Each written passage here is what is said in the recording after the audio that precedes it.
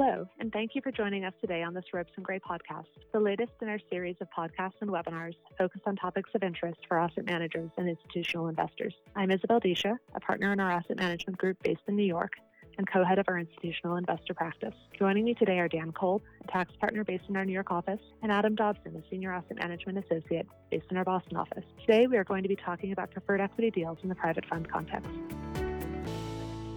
We'll start with a brief explanation of what these deals are and why a fund and/or an investor may want to pursue a preferred equity financing.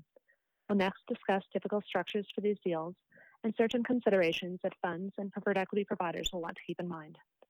Finally, we'll quickly cover certain key tax considerations in these transactions. Adam, would you like to kick off our discussion with a quick overview of why a fund or a fund investor may want to consider preferred equity financing? Gladly, Isabel. Preferred equity deals are potential solutions to a number of different fact patterns.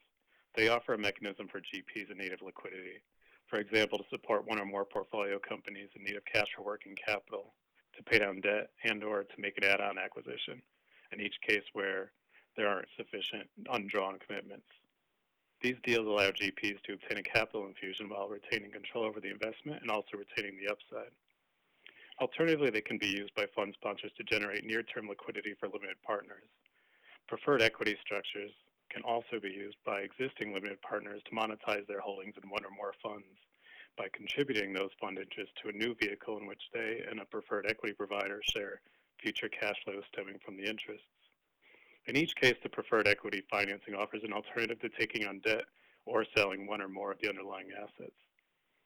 Interest in these deals has increased in recent months as the recent COVID-19 pandemic has both heightened liquidity needs at many portfolio companies and because the pandemic has temporarily resulted in a suspension of many fund recapitalization transactions due to valuation concerns on the part of both secondary buyers and existing funds. That brings us to the question of how these deals are typically structured. In a typical preferred equity deal, the equity provider is entitled to a disproportionate share of future fund distributions, up to an agreed-upon rate of return.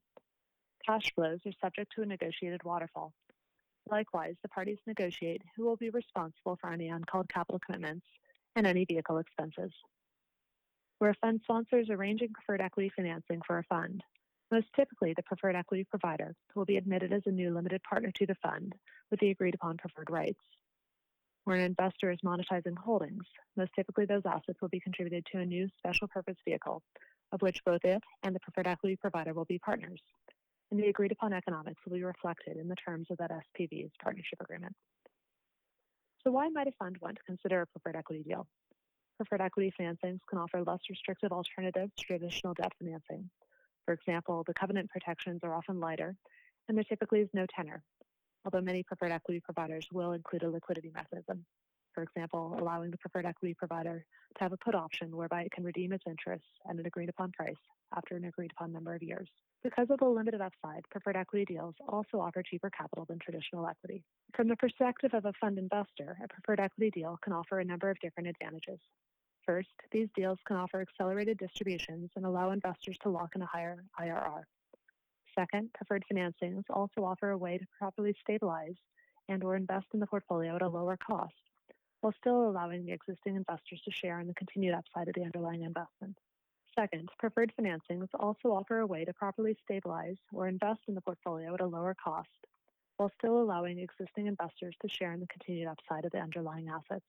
Third, existing investors also can avoid an immediate capital account write-down because of a discounted valuation. Dan, do you want to highlight some of the potential tax considerations of these deals? There are a number of tax considerations in these deals, and the relative importance varies depending on the facts. In the event proceeds are distributed to the original investors, the party should consider the possibility that the transaction will be treated as a disguised sale and the possibility that the sale will trigger withholding obligations. Further, depending on the arrangements, it is possible that there will be a capital shift between the parties either at the time of the investment or in the future. Preferred investors should also consider whether the preferred security will produce guaranteed payments, which are treated as ordinary income, and depending on the nature of the underlying income, whether ECI, UBTI, or CAI could pass through to the preferred investors. The parties also need to consider similar considerations in the event of a redemption or put of the preferred security in the future and where appropriate plan for those events. There are many other tax considerations, but the foregoing considerations appear in many of the transactions. Needless to say, there's a lot to consider.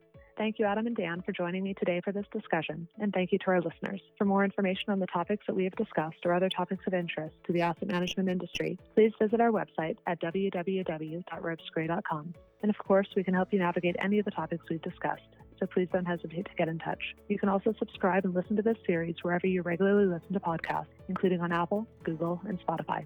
Thanks again for listening.